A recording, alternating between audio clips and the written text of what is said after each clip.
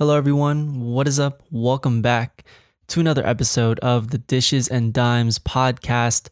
I'm your host, Christian Oblena, and today we have some alarming news coming from the NBA bubble. It is Monday, July 13th in the afternoon. I'm recording this right after some crazy news here, so let's get right into it. This episode, I really want to talk about the contenders, the title contenders in this NBA restart in the NBA bubble. I have about 8 teams that I think have the best chance to win the NBA Finals this year.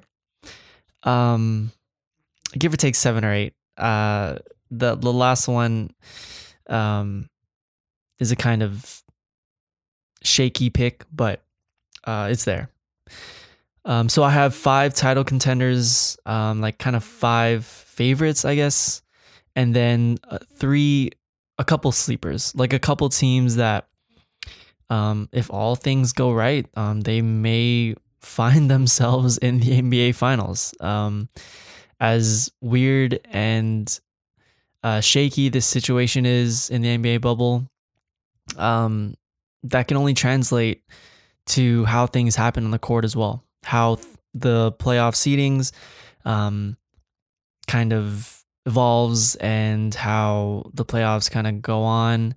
We're going to be seeing teams do things that may be totally different than what they were last doing in March, right? And that's the most interesting thing about this restart is that we can't take some of these games before the suspension. We can't take those games and use them accurately on what's going to happen, in this NBA restart, right? Just because a team destroyed another team in the regular season earlier this year doesn't mean it's going to happen the same for this restart. It's not going to translate completely, right? There's going to be but there's going to be a lot of changes, and some players drastically physically have changed.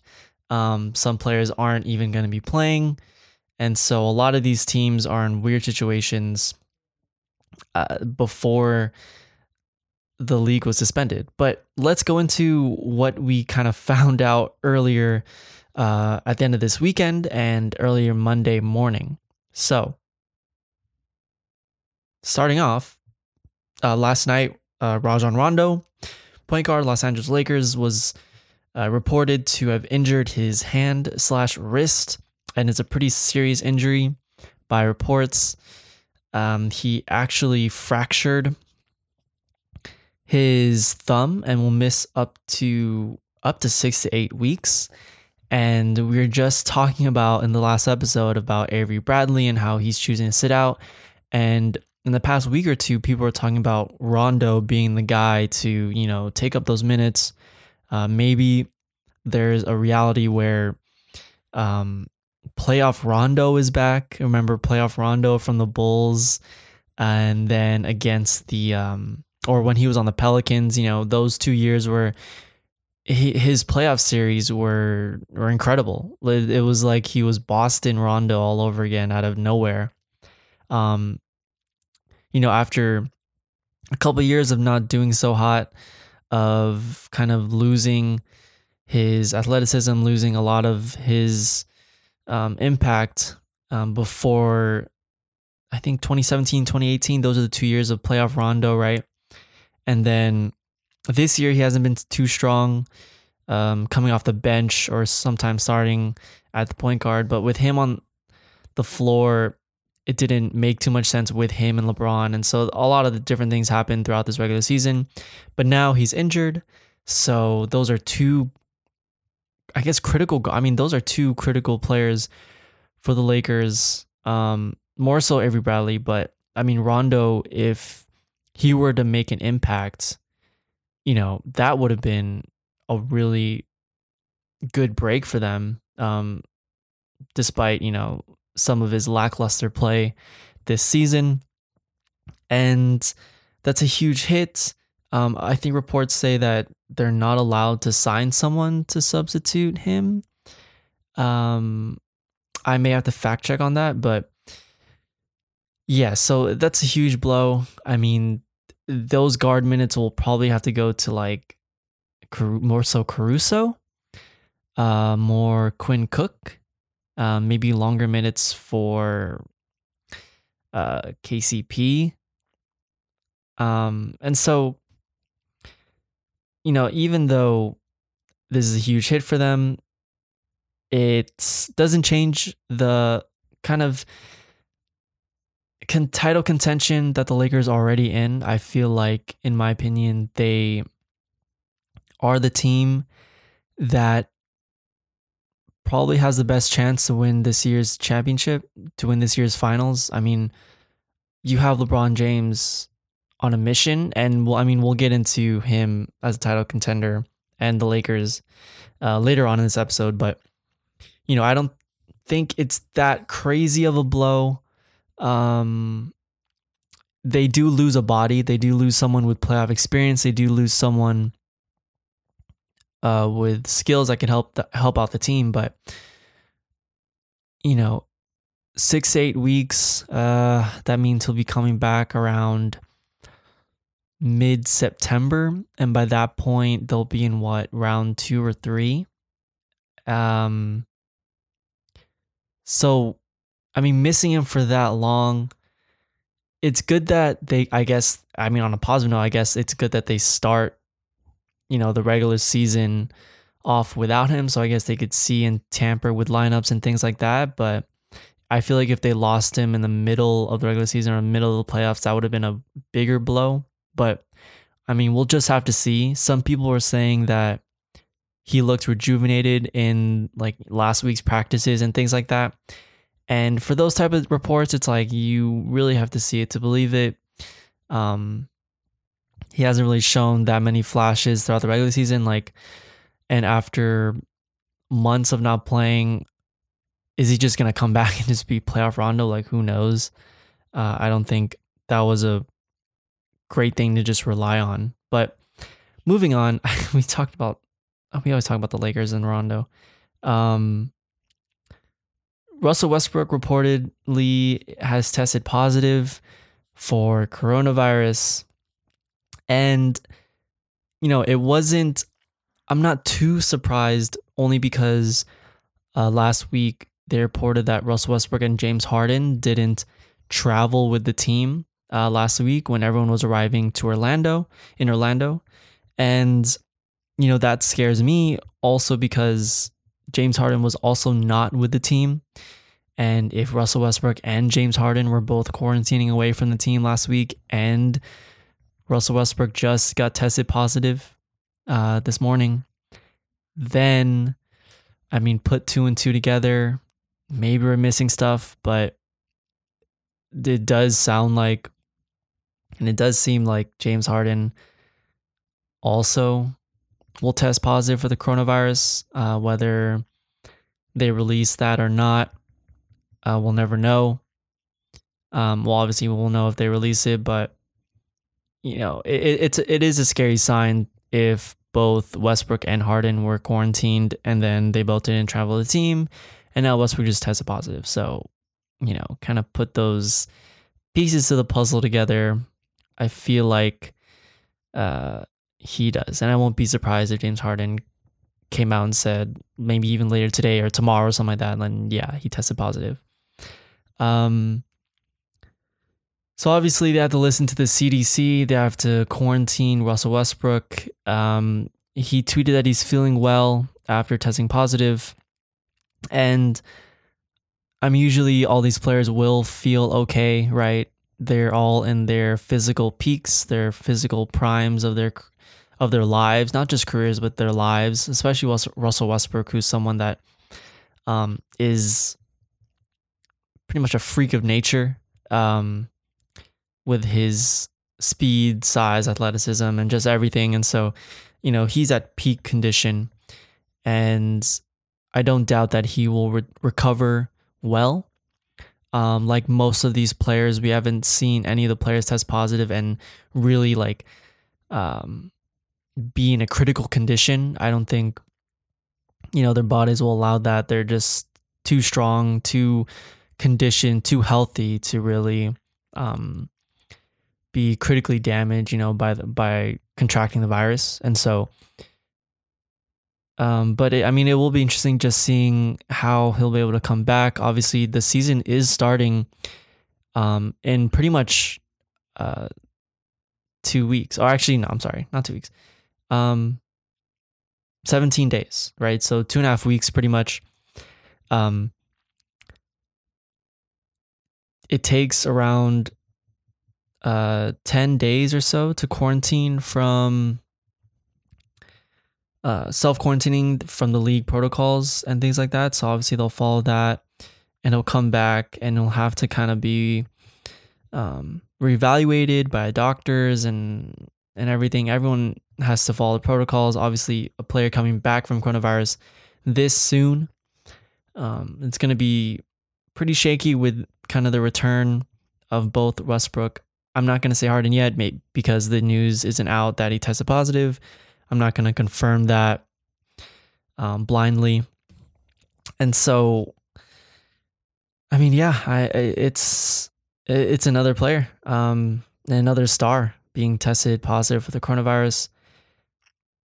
Obviously, we all know that Adam Silver said that he has to wait for a bunch of other cases to fully think about, canceling the restart. And according to Shams, the NBA and the NBPA released the latest coronavirus testing results. Of the 322 players tested for COVID-19 since arriving on the NBA campus July 7, 2 have returned confirmed positive tests while in quarantine.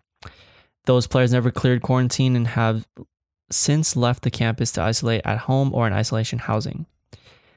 Since July 1st, during in-market testing, 19 NBA players newly tested positive.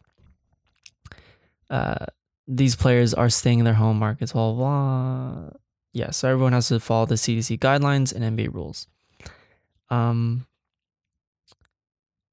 Yes, we can't expect the numbers to go down.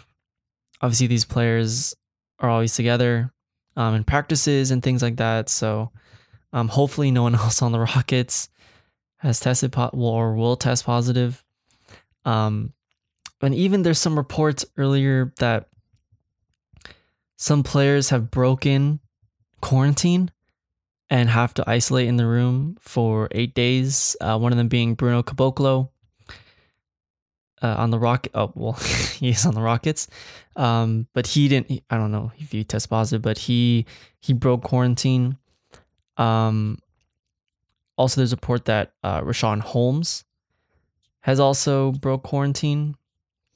It looks like he was picking up delivery from Postmates, and he inadvertently crossed the line, and now he has to self-quarantine. And so, think about it. It's only been less than a week, and we've seen 2 people test positive. We've seen a couple of people break the boundary rules and the protocols of quarantining, and we're only less than a week into it.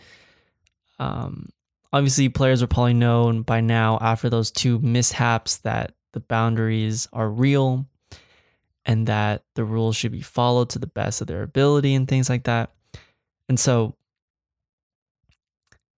we can't be surprised of seeing more things like this happen, especially just with so many people in the bubble, right? And still waiting for other people to come in, especially those people who have coronavirus and are going to come back in the bubble. And, oh man, it's a scary thought, right? It's just a scary thought to think if more and more keep going, then Adam Silver will be forced to make a decision on whether to continue the restart. But enough of that. I guess let's talk about, I think the last couple episodes we've just been talking about so many negative things, even though, the situation is totally different from any other season, let's talk about the title contenders within the NBA bubble. And so there's 22 teams, right? Some of these teams have lost players.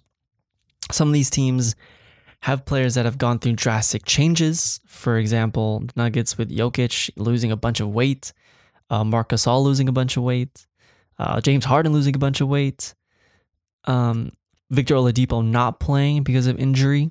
He's waiting to, get healthier, right? He returned earlier this season, but I guess he wasn't fully 100%, and so he's just gonna wait this one out and compete next year, in the next NBA season, whenever that will be. And so different things like that. Some players are just kind of injury ridden. For example, the Brooklyn Nets, just signing Jamal Crawford and Michael Beasley, but without Irving, without KD, without Dinwiddie, without DeAndre Jordan, just losing that core of guys, and now they're playing with like Karis LeVert, Jamal Crawford, and Joe Harris. Not looking too good, and so I feel like those two moves, yes, they are there to replace the guys that are missing, but also I think they're there for a tryout for next season, right? Like two vets who Jamal Crawford is a very reliable vet, even turning 40. In his last game, he scored 51 with the Suns, and he's still got it. He's always that type of guy, type of player to you can just plug him in anywhere and he'll get some buckets. And so Beasley's the huge question mark. I don't know what he has been doing without being on a team, and how good he'll be, I don't know. He hasn't been great anyway the past couple years he's been playing. It just looks like a little tryout for next season. The Nets still, if they want to compete for the title next year, having Irving and KD healthy and DeAndre Jordan and LeVert and Dinwiddie, they need some other savvy vets. Crawford can be one of them. Get you buckets from off the bench. Beasley could maybe be that guy in a perfect world if he plays a good role. And so it's not out of the question. So I think the Nets are just kind of rolling the dice here. Let's see what works and what doesn't. But yeah, let's go into this. So I have 5 favorites. I have 5 teams that, in my opinion, will have the best chance to win the NBA, to get to the NBA Finals and win the NBA Finals. One of them being obviously the Los Angeles Lakers, and then we have the Los Angeles Clippers. We have the Bucks, the Raptors, and the Celtics coming out of the East. I have 3 sleeper teams. One of them being Houston. I don't know if they're sleepers, but they're kind of like, I guess they're like if the 5 teams I just mentioned are like A tier, these teams are like B tier in terms of title contention. So my B tier is the Rockets, and then the Miami Heat, and then the Portland Trailblazers. So let's go back to the title contenders. Let me give out some key points, some quick questions on what I think they need to answer. Some key points of what I think can be X factors, what I think, can be the best possible outcome for them if these things happen. So let's get on the list. So let's start with the Lakers. I think even when the NBA was announced that they were going to restart, the Lakers were the team that I thought would probably be the favorite to win the finals, mostly because of LeBron James. And, just knowing who he is after 18 years of playing in the league, and it's 17 years, I guess. Yeah, is this year 17? I think so. Yeah, it is. Um, he's just on a mission, right? He is smart enough to know that this is probably one of his best chances to win on a team with Anthony Davis, Danny Green, grid role players. He knows that this is a great chance for him, especially in this NBA bubble, in this weird sort of situation that we're in. He knows that this is an opportunity to do it. And most of it is just my belief that he can go get it. I think given any type of basketball situation, LeBron has proven he could work around it. And now with only basketball and staying healthy to concentrate on, as he's getting to that point of his career of almost, playing 20 years in the league, this is the right opportunity for him to grab, his fourth finals win. And think about if he does win this finals, right? If the Lakers win and maybe he's MVP again, and he'll have those 2 back-to-back Miami years. He'll have the obviously 3-1 down against the Warriors when he was on the Cavs in 2016. And then he'll have this coronavirus Larry O'Brien trophy in 2020. And those will be like the 4 weirdest, not weirdest, but very unique finals, right? Going to the Heat, winning those 2 back-to-backs after losing against the Mavericks. And then going back home to Cleveland, winning that one for Cleveland, and then coming to the Lakers and winning this weird season of the coronavirus. Like, that would be a crazy story. And, with him at the head of a ship, it's championship or bust, literally every year. And so the Lakers know that. Returning back, they lead the league in blocks. They're playing great defensively. Their size. Dwight Howard has had a rejuvenated year in his career, and everything seems to be looking good for them, except for the Avery Bradley and Rajon Rondo deal.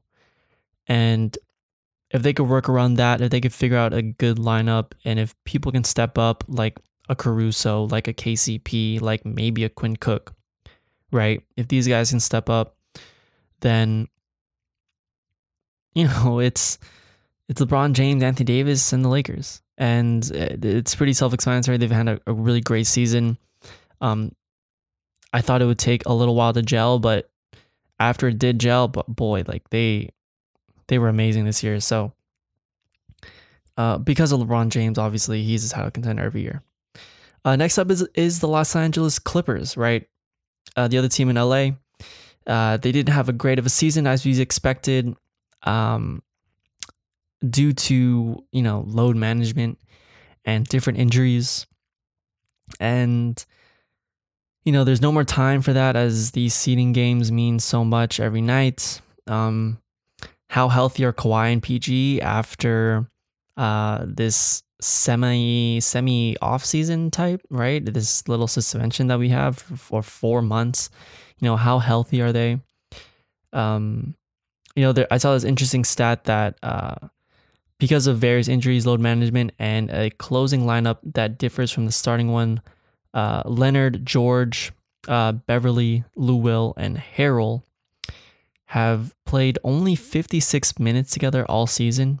And we've been constantly talking about this lineup being probably their best lineup offensively and defensively. They led by a suffocating 84.4 defensive rating.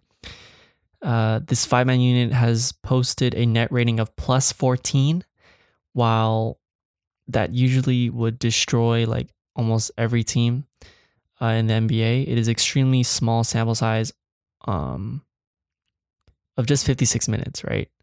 And that's over 64 games. 56 minutes together is minuscule. It's a tiny amount compared to how much they had a chance to play together all season. And that's just load management and injuries, and that's how they wanted to run things. But this is a different story. This is right into the fray as the season starts.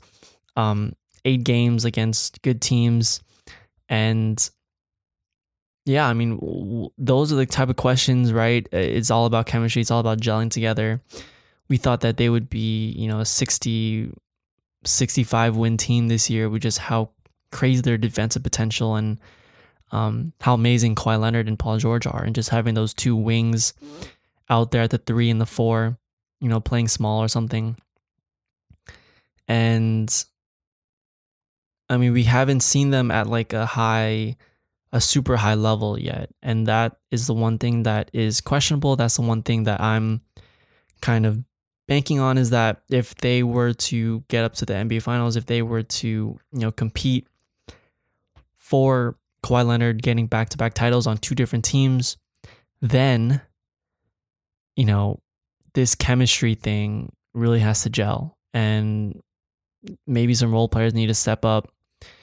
I know they still have Reggie Jackson. They just signed Reggie Jackson and like Joakim Noah earlier before the trade deadline and all the signings off the waiver wire ended. But yeah, that's the biggest thing for me. As the biggest question is just their chemistry and how they can gel. But at this time in the regular season, gearing up for the playoffs, that's all you're really looking for, right? You have the players, you have the pieces, you have maybe the lineup and game plan type X's and O's and things like that. But do you have the chemistry? Do you have the trust? You have that bond that kind of makes your team better on both ends of the floor.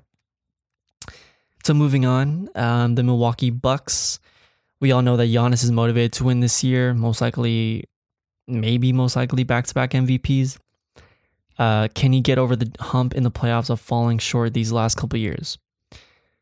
And we all know how good the Bucks are. First in the East. I think the biggest question for them is not talent or X's and O's. I mean, they have everything. Kind of similar to the Clippers, not really. Like, we all know that Kawhi and Paul George can be clutch. I'm wondering that for Giannis and Middleton, right? It's more so who on this team can make the winning plays, who on this team can make that X factor difference. Is it always going to be on Giannis or Middleton's shoulders? In the past, they haven't shown that they can shoulder that weight and get over the hump. Faced by adversity, even last year against Kawhi, they were up 2-0 against the Raptors, and the Raptors won 4 games in a row, right?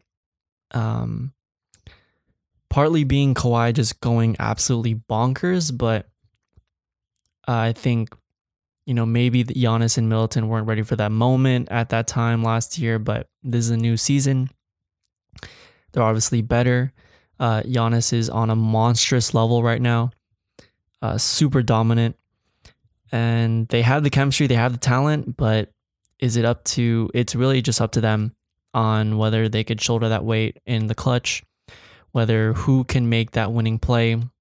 Is it not going to be those two? Is it going to be George Hill or Brook Lopez or Derek Bledsoe or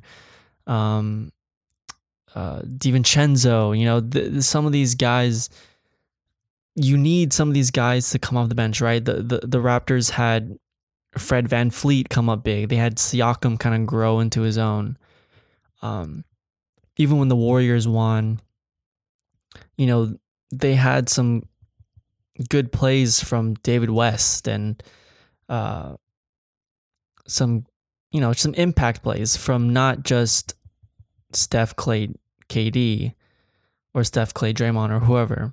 All right, they had Andrew Bogut in the 2015 year. They had certain guys that could make an impact on a game or two, and the Bucks, every championship team needs that. And so that's what I'm looking for in the Bucks. Who's going to give them that slight edge in, a heavyweight bout? If they're going up against Lakers or the Clippers or whoever in the West, right? They're going to need someone to make that play. And that's my question: is who is going to be that guy? The Bucks typical starting lineup of Giannis, Middleton, Bledsoe, Lopez, and Wesley Matthews is posting a net rating of plus 19.1. in 408 minutes. Healthy sample size that suggests this team could be the team's, I guess, quote unquote, death lineup. As good as the five have been together, better combinations have emerged. So I saw this stat. Swapping out Matthews for DiVincenzo has resulted in a net rating of plus 22 in 40 minutes. Now, with even Marvin Williams coming off the bench, Giannis can play center. So they could really experiment with a small ball lineup with Giannis at center. I think that's scary. Just having 4 shooters around Giannis. Just toying different lineups. They have the pieces, they have the talent. It's just who's going to be that guy that hits the big shot, right? This is a new title contending team, and maybe the roles haven't been set, and we'll just have to see, going into this bubble, who's going to be that guy for them. Up next, we have the Toronto Raptors. I think it's pretty self-explanatory for them why they're so good. Nick Nurse has shown he's probably the best coach in the NBA right now. A lot of their guys have been stepping up. Terrence Davis, OG Anunoby, Norman Powell has had a great season. Everyone from like 1 to 7, 1 to 8 are just super solid. Nothing is really particularly weak for them. They have great guards, great wings who could score and defend. Their bigs are good. Ibaka, Gasol, even Chris Boucher at times will put in some impact plays. And so they just have great chemistry. They have great defense. They have good game plans, right? So what Nick Nurse is so good at is that, like an NFL team, from week to week, he'll have different, the team will have different game plans based on a different team that they face. And it's very similar to this, right? And so Nick Nurse kind of plans out something for each team, whether they'll play zone. I mean, the Toronto Raptors zone defense has been talked about by other coaches and executives all season long, and they know that how good the Raptors defense is. Marcus All losing a bunch of weight, is that good or bad? I think it was kind of questionable. I don't think it's that beneficial for them, only because, I think his game was accentuated because of his size, right? Being so big, he could pound in the paint. He could, get positioning. As an older body, I know maybe having too much weight is bad. I don't know how fast or how more nimble he'll be by losing weight. But, I don't know how much that benefits them, only because I think Marc Gasol's size was a positive part of his game. But I think Toronto's actually, I don't know if, no, I mean, Toronto is probably my number 2 team in the East, over this next team, which is the Boston Celtics. And I think the biggest questions for me for the Celtics are, is Tatum that good? Well, actually, I mean, I know the question and answer. I think he is that good. Is he going to be that guy? Is he going to be that best player on the court for them to an NBA championship? It's honestly pretty simple. Obviously, he's had an amazing season this year, becoming one of the top 10 best players in the league right now. Top 10, top 12 maybe. And so even with Kemba missing a bunch of time recently, or, before the NBA suspension, he was missing some time. Is he going to come back, and is that going to mess up anything? Is this Tatum's team now in terms of in the clutch? Is it going to be Tatum or Walker with the ball at the end of the shot clock? So my only question for them is how are you fitting back Kemba Walker into the lineup? Who's going to be that guy that takes the last shot? Obviously, I think these two guys are very unselfish. I don't think Walker has a problem with Tatum kind of taking the reins sometimes. At this point in his career, Kemba Walker can really only worry about winning. He's been on really bad situations in Charlotte, And so that's why he went to Boston, right? So my only question is that how does Kemba look with the team coming back, and how good is Jason Tatum to take them to the next level? And so moving on to my sleeper teams. My sleeper teams are Houston, the Miami Heat, and the Blazers. And so starting off with Houston, obviously with their crazy news with Russell Westbrook and now kind of Harden being in question. It is going to be interesting. It looks like he lost like 20 to 30 pounds. I think losing size is a negative for offense, but probably a positive for defense. Positive being he's much faster. It's quicker on his feet, most likely. And, that'll help him if on his defensive rotations, if he tries. And offensively, I just don't think that being slimmer is going to help him out too much.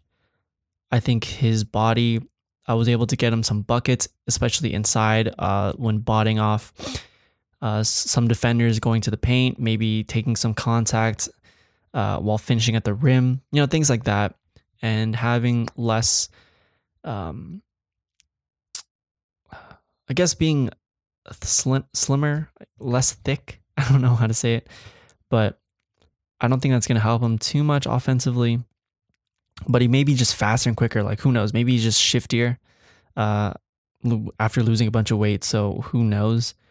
Obviously, we have to see what type of news Russell Westbrook, what kind of shape he's in after coming back to playing after all this coronavirus stuff ends. Some interesting stats: in over 164 minutes, over 10 games, a 5-man unit of Harden, Westbrook, Covington, Daniel House, and PJ Tucker have posted a terrific net rating of plus 10.7. And with Eric Gordon swapped in for Daniel House, the Rockets still have a net plus of 7.1 in 45 minutes. The biggest concern with them going small is just getting bullied inside by bigger, stronger power forwards and centers. We all knew this when they traded Capella. And so far, it hasn't affected the team's defense, as a 5-man lineups with House and Gordon have posted defensive ratings of 100.6 or lower, which is actually really good. And they've actually scared a couple teams. They had that big win in LA that one time. But I'm not going to put too much weight on it just because the situation is so much different than that. And I think if this is the time to really push for small ball, obviously they are pushing for small ball. This is the season. This is the situation in which it can work out. Literally coming back from a 4-month span, coming back to a NBA bubble, coming back to no fans, as weird as the situation is, and as weird as and calculated as the Rockets formula is for basketball, this is probably the best situation and it can work. Miami, part of the reason why I think that they are a sleeper pick to win the NBA Finals is purely just because of organization or organizational powers. They've always been a team that has always made sure they have their most prepared, conditioned, disciplined. The whole Pat Riley, Eric Spoelstra, they always want their players to be at peak condition. How will those team tenets kind of manifest into success for the Heat and the bubble? Being healthy, always being focused, especially in this quarantine. It may be, in my opinion, it might be easier to be distracted in this bubble than normally. And that might be a weird situation, but might be a weird thing to say, but since the situation is so weird, everyone has to take so many precautions. Might be a weird situation for all these teams, right, in the bubble. And I mean, Miami's always been a team with defensive identity and good role players. Who's going to step up for them? Jimmy Butler has shown he's been clutch. Jimmy Butler has shown that he can be a guy that could lead a team. It's just basically his supporting cast. Is Duncan Robinson going to shoot well still? Is Bam Adebayo still going to continue his great defensive season? And are the young guys on this team going to step up? That's pretty much the question at play here for the Miami Heat. Moving on to the Blazers is my last type of team, I guess, to really make a run for the title.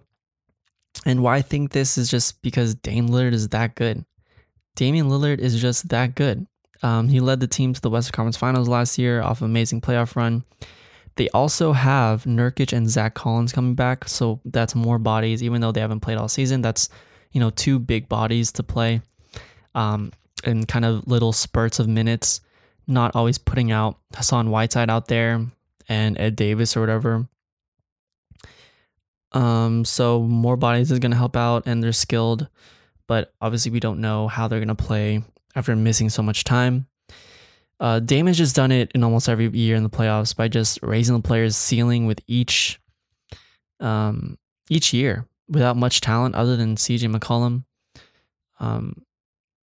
It's just Dame's clutch performances and his will to win just kind of raises their ceiling every year. And I'm just banking on the fact for the Blazers that in this situation, Dame will just go off, right? And we've seen it enough times to where it's not something out of the ordinary.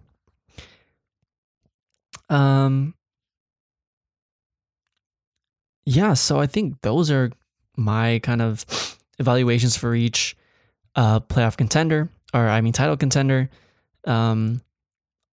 I think later on, or maybe before the season starts again, I can count down the top players or look at other team situations and where I could see them, proving other people wrong. Maybe like the Grizzlies or the Pelicans, teams like that. Maybe the Sixers. Who knows, right? But I guess I could end this episode off with some early evaluations and predictions, just on in general, what I think how this season will kind of play out for any team, right? And so let me start off by saying this. It's super hard to predict which teams are going to be good because of the long time they've been away from playing, obviously, not playing since March. It's almost like a legit offseason for them preparing for this restart. We can't really take information for the last time these teams were playing because it's a completely new situation. There's no such thing as home court advantage. Everyone's playing on empty courts, maybe with some media people on the side, but that's pretty much it. Purely playing for seeding and matchups. It's going to be a lot of game planning, I think, is going to be more involved. Top 4 seeds don't get a luxury of starting the first round on their home court. So home court advantage is not a thing, obviously. And, that used to be such a good thing, right? The difference between a 4th and 5th seed is that the 4th seed gets to start that first round with home court advantage. And so they don't get that. Playoffs with crowds is a concept that we've never seen before. Even at the lowest levels of basketball, there have some audience and an atmosphere, right? It brings the intensity, the crowd noise, the cheers, the boos, the shaky moments, right? And you feel that along with the crowd as a player on the court. Everyone's watching you. All the attention is on you. What kind of intensity can these games have without massive crowds? So that's a big thing that I think will really affect it. Teams with rest. Obviously, all these teams have not been playing. And so players who have had to go through load management, aka Kawhi Leonard, Paul George, teams with kind of injury-ridden players before the suspension, now they come back healthier. And so that's a plus, right? We're not going to see Kawhi or Paul George take off any games. Maybe the Bucks will rest some guys if they end up winning a bunch and they lock up that first seed. Maybe they'll rest some guys. But other than that, all these players are going to be playing because they've had so much rest. Teams with the best chemistry and the best veteran players, I think will have the biggest advantage. When a team like Toronto, a team like the Bucks and the Lakers, I think those teams will work the best. They have veteran players. They have guys that have playoff experience, and those things just seem to weigh more than a lot of other things in the playoffs, especially in this restart where it's just all about the guys on the court. It has nothing to do with home court. It has nothing to do with any other outside factor other than who you're putting on the court, who can make a difference, who can make an impact, and who can make those winning plays. Like, that's pretty much what it comes down to. That's what the playoffs are. Each team that has an X factor has the best advantage. And every time I think about this, I'm always thinking about the Raptors. I have this weird feeling. I have this really, really weird gut feeling that they could make it really far this year. And who knows? Maybe I'll be proven wrong. Maybe they'll suck. Who knows, right? But yeah, those are my kind of key points, right? Super hard to predict. No home court, a lot of rest, and chemistry. And so, yeah, so this has been a kind of my evaluation of going into the bubble with title contenders. We'll wait and see what other news kind of pops up in the next couple weeks until the restart. But until then, I hope you enjoy this episode. Please give me a like, give me a follow on Twitter. Please follow us on Spotify as well if you're listening. Share with your friends. It's exciting to be back in the NBA realm, but it is scary to think about the type of possibilities that can really ruin this season. So, yeah, so to everyone, stay safe. Hope everyone's doing well. And until next time, peace.